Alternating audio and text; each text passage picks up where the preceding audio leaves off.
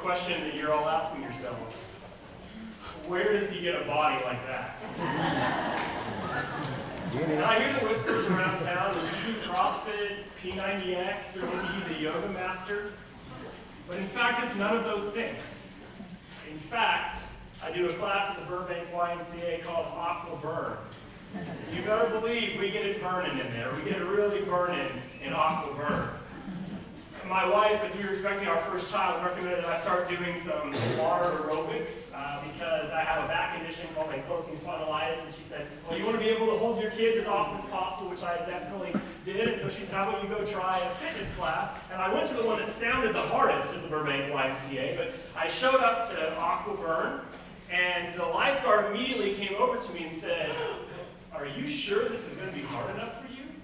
Which I took as quite a bit of a compliment. It's like, hey, I've never had somebody when I've showed up to an athletic event of any kind say, oh, wow, you're too good for the room. To give an understanding of my athletic prowess, my great friend Colin Packard just preached a fantastic sermon this morning. He and I organized grad school games when we were at ACU, and it was his class versus my class in football. And the first year, my class was able to pull out the victory, but the second year, when you gave Packer a year to prepare and scheme, he was able to shut us out. And that's pretty embarrassing to be shut out against like a grad student theology defense. But we weren't really able to come through. They weren't exactly the Baltimore Ravens in 2001, but we weren't able to figure out how to get anything past them. So for the lifeguard to come up to me, I thought it was a bit of a compliment, and I appreciated it. And I immediately got the feeling of why he would say such a thing, because as I got into the Aqua Burn class, I realized that most of the people in there were above the age of 65, and most of them were women. So it was a bit of an odd experience at first, and I've actually been participating in Aqua Burn for about 4 years, and it still can be a weird experience every time we do the Tiny Bubbles in the Wine song, and that one is just brutal. It's like, tiny bubbles in the wine. I can do the whole routine later.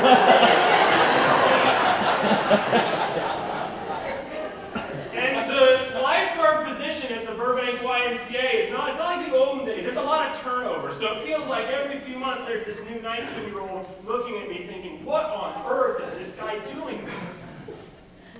But Aqua Burn has been a huge blessing in my life. First of all, I have a posse of about 15 grandmas that are very interested in my kids. Secondly, I haven't had any problems with my back. I've been able to hold the kids as much as I possibly have needed. We have 2 children now, so it's been a great blessing. My back has felt really good. And every time when it's over, I get to go to my Fitbit and enter that 125 harder in calories, because that was something But I'll always remember what it was like to first show up, and then sometimes to still experience this awkwardness, right? And we know that there's things that ultimately are really life-giving if we'll push through them, if we'll push through some of the awkwardness and tension and weirdness. But I think it's becoming increasingly hard for us to actually do that. Because every single day, you are charged with making decisions and making really quick judgments. For example, you get a text from someone, and you have to decide, is this person important enough that I'm going to text back immediately? Or am I going to text back some other time? Am I going to text words? Am I going to text a picture, an emoji, or go high class and search for the perfect gift for this moment? Or you get a YouTube clip, and it basically has to be a blood brother for you to watch it if it's over 5 minutes, right? And even then, every few seconds, you're wondering, am I going to stop this? Is this funny enough? Is this interesting enough? YouTube says that they have to get you within the first 30 seconds, or else you're not going to watch a video. And then you have social media, whatever platform that you choose. And you have all of these things and statuses flying at you, and you have to decide, am I going to like it? Am I going to comment? Is this person close enough to me for me to actually interact with them or not? You're just making these decisions all the time. We're so judgy now. We're judgmental about being judgy. But most of life, I would say, the things that, at least for me, have been worth doing are like Aqua Burn. It feels a little bit weird at first, but ultimately, it can be incredibly life-giving. Which brings me to the book of Ezekiel.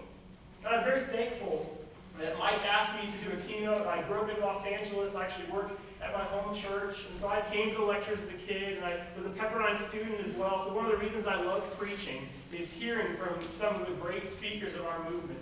I got to see fantastic speakers who encouraged me and helped me to think one day about ministry.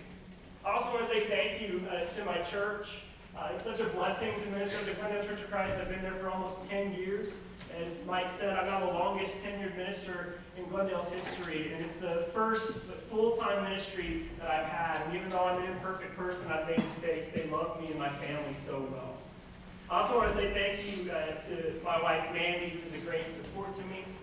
She obviously got me enrolled at Aquaburn, and she is just a fantastic wife, and with Mother's Day just around the corner, even better mother. So I'm thankful for the opportunity to do this keynote. And then a week later, after Mike asked, he said, and by the way, you're doing Ezekiel.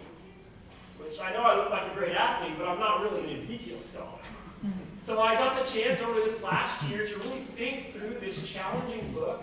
And I have to say, there's a lot for us to think about. And some of the prophetic books, I would argue, are mainly ignored, I would think. And there's some great things for us to consider. The first commentary that I read on Ezekiel, which was a bit dusty on my shelf, it said, most of you are probably reading this commentary out of curiosity or desperation or a mixture of both. I was definitely at the beginning in the both category, but it's been very life-giving for me to think through the mindset of Ezekiel, the nation of Israel. Ezekiel finds himself in a pretty hopeless situation. He and the nation of Israel are in a foreign land in exile, and as Ezekiel is written, the temple ends up being destroyed. And so the people of God are asking some really hard questions. How do you worship God when the place where you worship God is gone?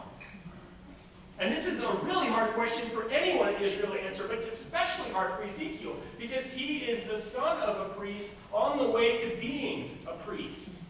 To understand the mindset of a priest is to know rules and regulations. It's about order and symmetry and finding God in the order and the symmetry and repetition of life. And all of a sudden, that's gone. And if you've been around faith long enough, you've probably had an experience like this, where you might have said, how do I worship God when blank has happened? How do I worship God when it feels like the community that I've given my life to has burned me?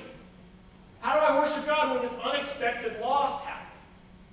How do I worship God in this situation? Does God even care? Is God even there?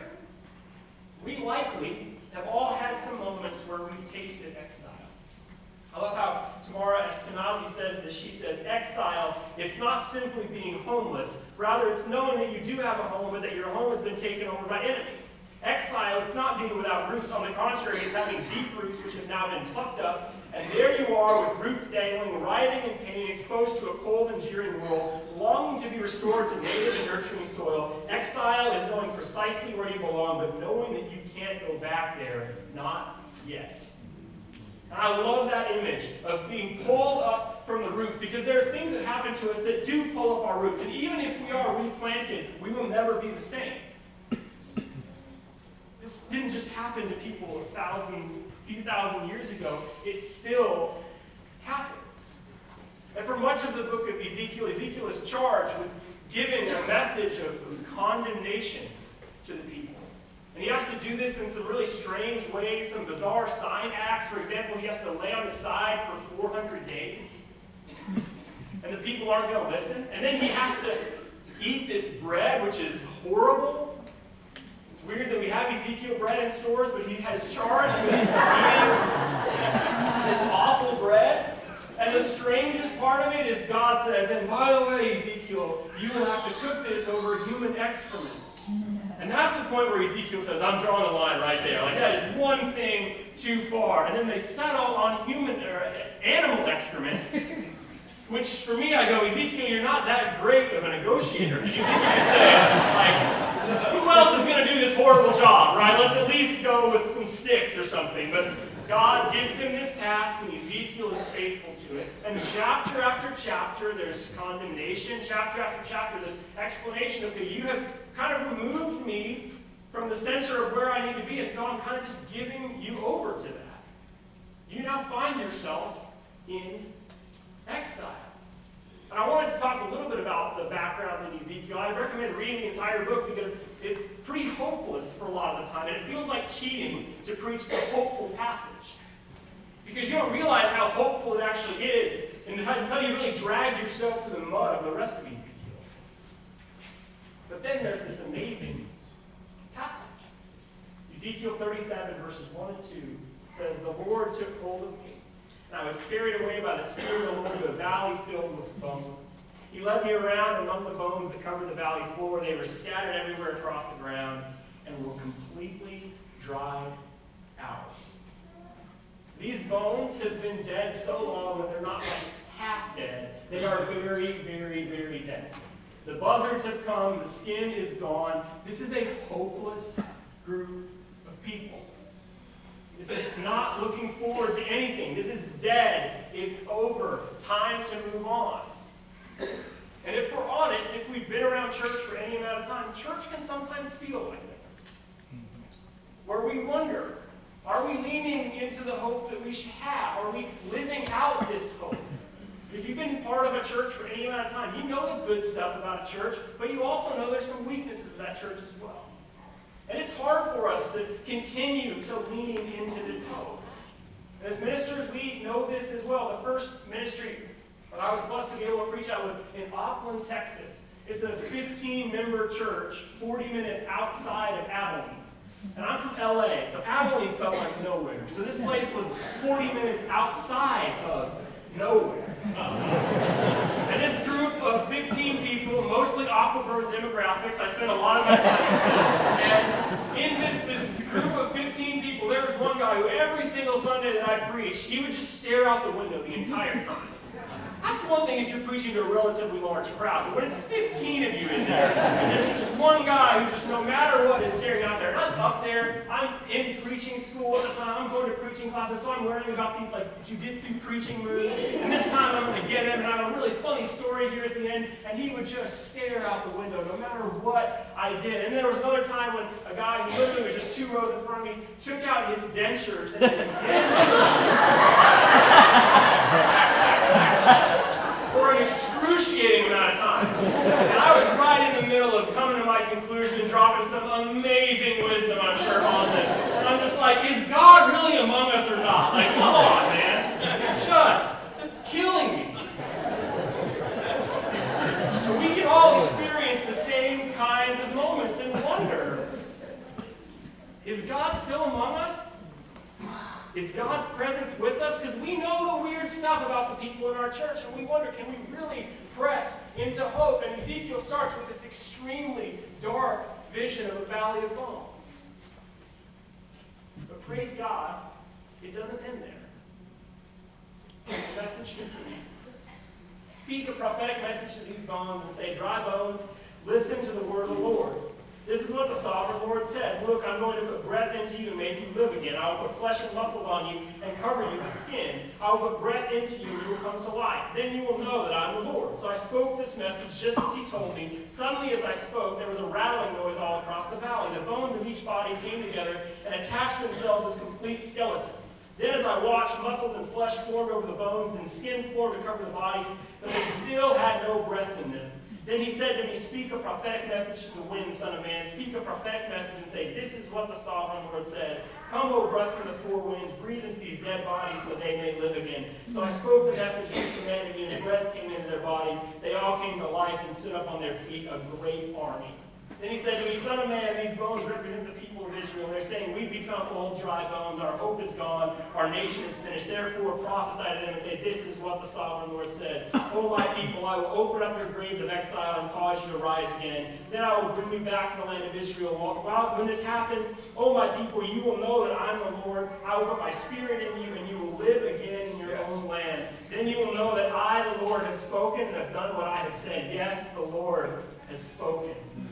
Let's say amen to that. That is an amen passage. There is so much hope there. And again, we can skip to this part. This might be the only verses that you know in the book of Ezekiel. But there's so much hope because of how much darkness there's been. It's unbelievable how much hope is in this passage. That God can look into this dark situation and say, I'm not done with those people yet. Because you can't judge a book by its cover. With God, you just never know, right?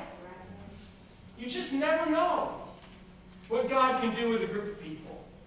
You never know how God can raise people up, how God's breath can reanimate. 10 times in these 14 verses, the word ruah is used. So that's the word for breath, spirit, or wind in the Old Testament.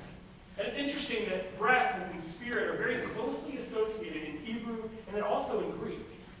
But in English, we think of them as separate things. We think of breath as this automatic function that we don't think about very often. And then spirit, we think is almost this esoteric concept, this idea that's almost outside of us, if we're honest. But in Hebrew and Greek, they're very closely associated. And I wonder sometimes if we do a disservice to ourselves when we don't think about them together. And we can often think of this passage as having hints of a one-day resurrection, which I think is there. But what I think Ezekiel is calling the people to remember is Genesis 2. Genesis 2, verse 7. Then the Lord formed the man from the dust of the ground. He breathed the breath of life into man's nostrils, and the man became a living person. When we think about the Holy Spirit, we want to make it about weird stuff. We want to make it about televangelists in wacky suits or those churches that do that weird thing. But what I think is a good definition of the Holy Spirit that's consistent with the entire Bible is the Spirit simply gives life. It helps you to connect with and think about the very sacred nature of every single breath. And if you recognize the sacred breath that you have, not only is that good news for you, but it's good news for the people around you. Because if you are living and breathing, you have a shot. Understanding the sacred nature helps us to understand maybe that God's presence is portrayed in the Old Testament in this way of giving life. And then in the New Testament, I think it's consistent that God basically just looks at groups of people and says, how can I give the best possible life to these people right now? How can I lift them up? How can I remind them of who I am? Richard Rohr says that the book of Ezekiel has all this darkness and this difficult stuff, but then it transforms into a book about the restorative love of God because it's really dark, but even so, there's no darkness that God can't overcome. The restorative love of God is still active and moving. And the question that I want to ask us is, do we actually believe that? Because that's unbelievably good news. There's a man named Patrick Shermer who lives in Columbus, Ohio, and he decided that he just was going to start praying with people in downtown Columbus. This just started about a year ago, and he just decided, I'm going to just pray with people in my city. And he went and started doing it, and some people aren't receptive, but he said it was amazing how many people would just say, oh, sure, yeah, I'd love to pray. So he started doing that, and as he was doing that one day, a lady drives by in her car, and it turns out that she is the president of the local homeless shelter. And she says, would you mind just coming to the meal we have on Wednesday nights? I'll give you your own room, and you can invite people in to pray with you. And so he's been doing this over this last year.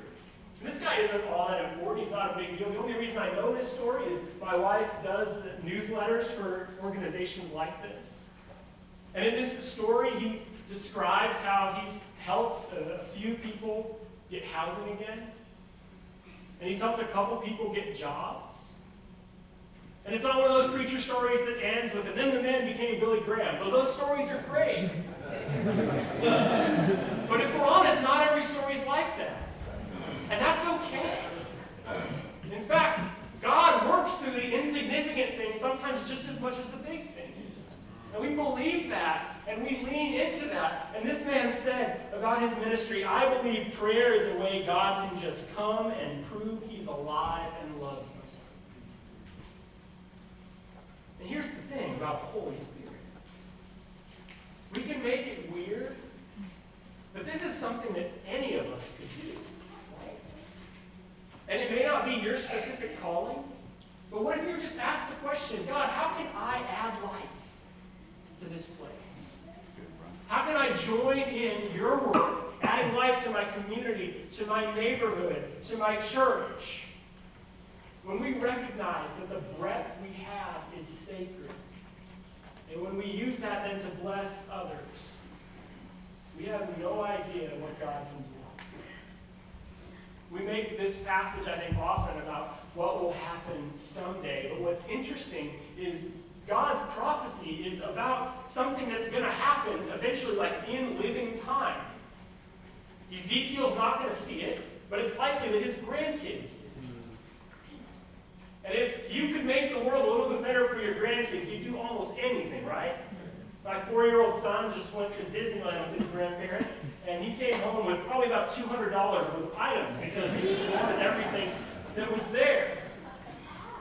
And if you were to just press into a hope like that, we can make a greater world, a greater reality in this present time, just in a couple generations. If you don't believe that, then I don't know if you're a Jesus person. We don't have to make the world perfect, but we have to continue to strive with hope, not just about one day after we die, but a hope. It's about here. We have to lean as communities into a hope that Ezekiel offers that, hey, guys, we don't know exactly when this is going to happen, but God has said we're going back. We're in exile now, and even when they get back, it's not perfect. But one day, hey, we're going back. What would it look like for your church, for you individually, to recapture this? Maybe it starts by just recognizing that every breath that we have is sacred and a gift. If you're alive and breathing right now, which I'm pretty sure is everybody in this room, you're the winner of the greatest lottery ever known. And if you're going through a season in your church that is a season of blessing and growth, fantastic, that's wonderful. Praise God and lean more into the hope of God. And if you're going through a season of struggle and things are difficult and you're wondering exactly what your future is or what's going to happen, pray together and lean into the hope of God. Because God's not done yet. And if you've got some living, breathing people, I'd say you have a shot. Jesus gives some pretty loose guidelines for that, right? Where two or more are gathered, I'm there. I was at a conference one time, and this guy was a mega church pastor, and he said, I know I'm speaking to churches of all different sizes, you guys are leading in different ways. And he said, all big churches are trying to do, here's the secret, is trying to get smaller. Of course, together, communally, we can accomplish some wonderful things, but we try to get people in small groups because that's where transformation really happens. Because that's where people rub against each other and the Spirit of God takes off. It's amazing what God can do with things that at first sometimes look pretty hopeless or very insignificant. That church in Auckland ended up being a huge blessing in my life. I was preparing a sermon for the weekend on James 1, consider it pure joy when you face trials of any kind. And I was trying to prepare that and thought, I wish I had a trial to talk about. Because my life had been pretty blessed at that point. Don't ever say that, because then things will happen. Just Google, trial, and you'll find something else. Don't worry about it. But I found out that Friday that my parents were getting a divorce. And it was a messy situation. And I wasn't sure if I should try to go out to that church or not. I had a few friends volunteer, because I was in no shape to preach. But I decided to go out among those people because they had been with me for 1.5 years, and they had blessed me tremendously already at that point. And I was the song leader and the preacher, so I set down the songbook and got the Bible. And I started to speak. It was just overcome with tears. And this was the first time that the guy who always stared out the window, tuned in. Because what do you do when the preacher can't talk? But there was a guy named Chuck who got up from the back and he said, God, we don't know what's happened to Brian, but we pray that he'll be able to tell us, and then we'll be able to help. And I can only explain that it was the power of God's Spirit that let me speak for those few minutes. And it was one of those Sundays where church just melted into just hugs. And people shared some of their stories with me, some things that they had been through. And they walked with me for the next weeks and months. because I dealt with one of the hardest things I've ever dealt with. The church in the middle of nowhere, Texas, blessed and encouraged and sent off a minister from LA and walked with me through an extremely difficult time. It's likely that we all have a story or two like that, where a small group of people came around us, encouraged us, said just the right thing, or hugged us in a moment. And even though it was dark and even though it was difficult, we were able somehow to cling to hope. And when we do that, I believe we're connecting to God's Spirit and presence, because we remind ourselves of this valley of dry bones that looks done, but it's not. That God can continue to raise people up. I think one of the reasons that we make the Holy Spirit weird is because then we're just off the hook. We make it, like Rick actually said, the crazy uncle, so we just don't have to worry about it all. Because we don't really want Jesus to take the wheel of our lives. We don't really want God's presence and Spirit to make us do weird stuff like go pray with people in the middle of downtown. We don't want to ask God, what are you calling me to in this moment? How can you work through me? We don't necessarily want to ask that. In church, do you really believe that God is on the move? That God is still active and alive? That God can still work through you, sometimes even in the midst of difficult circumstances? That's the story of the entire book of Ezekiel. Ezekiel chapter 1, verse 1 begins like this. On July of my 30th year, while I was with the Judean exiles beside the Kebar River in Babylon, the heavens were open, and I saw visions of God. And this is just a footnote to us, and it's not that big of a deal, but we have no idea how important this is. The 30th year is when you would have been installed as a priest. And so he's been waiting and working and getting ready for this moment. It's like when we see the Olympics on, we find out about some random athlete who's doing a sport we've never heard of. And then all of a sudden this athlete who has dedicated his or her entire career to training for this moment falls down. And we sometimes see like parents come out and hug them and walk them off, and it's so moving because we think about, all the hours they've spent, the ways they've been dedicated. This is Ezekiel. That he's been waiting for this moment, he's been pressing into this moment, he's been hoping for this moment, and he finds himself in exile. So this book is not just written to a community in exile, it's written to maybe the person who is most in exile in that community. And what's profound and significant about it is the book of Ezekiel begins with this insane vision of God. This picture of God on the throne. You could argue it's the biggest way that God shows up in all of Scripture. It's unbelievable what God does to show Ezekiel his majesty and his presence. This vision has animals and epicness and wheels on wheels. It includes one of the great lines in the Bible as Ezekiel looks at the wheels, that the wheels were spinning and they had rims that were high and awesome. I bet you didn't know that West Coast rappers often quoted Ezekiel.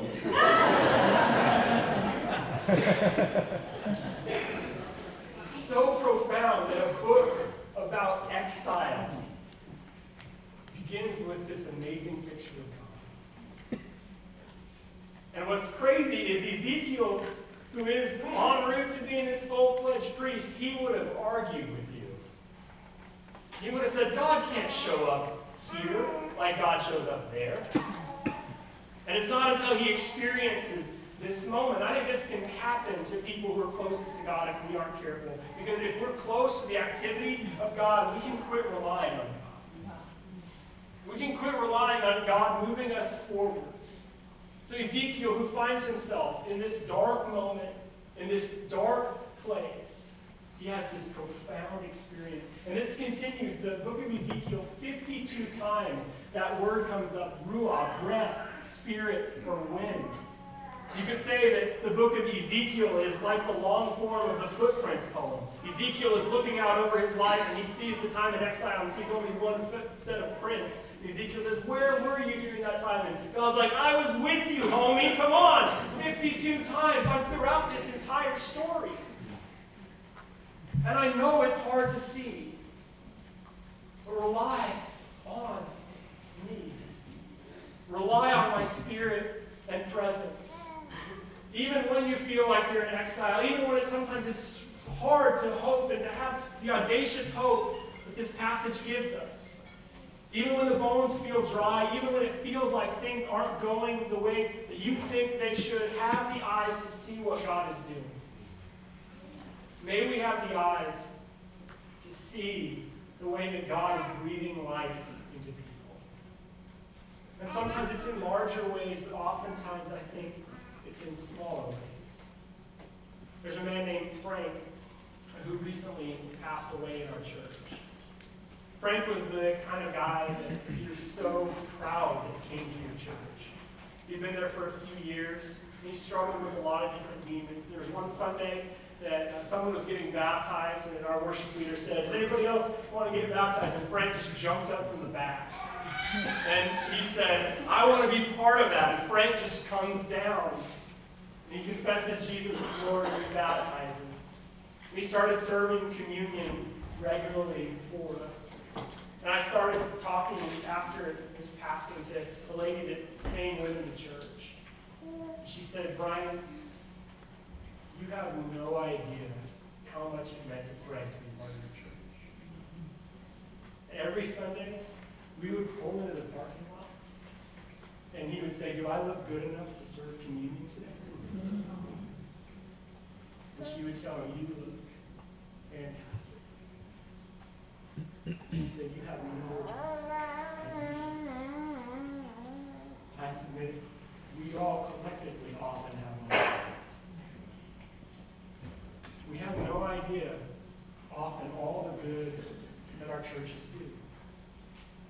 And I know it can be tough to be part of a church sometimes. It's not always easy to believe that we're working together towards hope. But with God, you just have no idea. When there's a community of people gathered around the mystery of God, you have no idea all the good that's happening. And the main reason for that is you aren't the one doing it all. So those of us who are in full-time ministry, let me say, I know that we spend some time trying to cultivate the best stories from our churches. We want to hear like the best things so we can use them at the end of our sermons or show a powerful testimony video. And that is awesome, and I think we should still try to do that. But can we just trust that the best stories, perhaps, that are going on in our churches, you won't ever know about? Just lean into that. Trust that you aren't the one doing it. And to ministry leaders, deacons, elders, typically you're in an exhausting position because you're in a volunteer organization trying to get more volunteers, which is hard. And you can feel sometimes like, are we really doing what God is calling us to do? Just know that even in those moments, God is with you. To everyone who's a part of a church, who sometimes wonders, is it necessary for me to be there? What's happening as we gather? Should I wake up today or not? Just know how important it is to gather as the community of God together. Because someone needs to be there for Frank to pass communion. There's Franks in every single church. You can't judge a book by its cover because in God's good world, you just never know. And often it's coming together and fighting through difficult times that help us get to the other side of the true life that God offers. You have no idea how much good that your church, that your ministry is doing. Because when you are gathered around the mystery of God, God's Spirit is among you and working through you. And God is always and will forever be in the business of raising people up in unexpected ways. May we recognize the sacred gift of life. And recognize that as we receive that gift, we're called to make others aware of it too. And we simply just ask the question, how can I have life? How can I help people in my community, in my world, to experience the deeper life that God has called us all to? Because you just never know. Let's pray. God, I pray for all of us.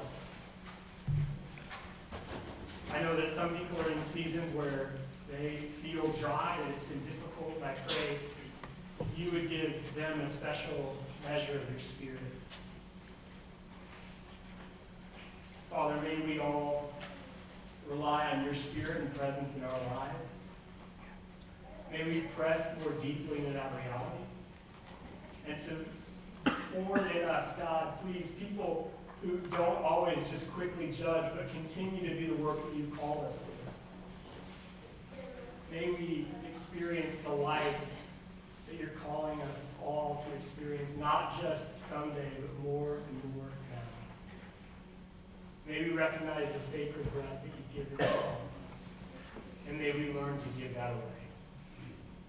In your Son, Jesus' name I pray. Amen.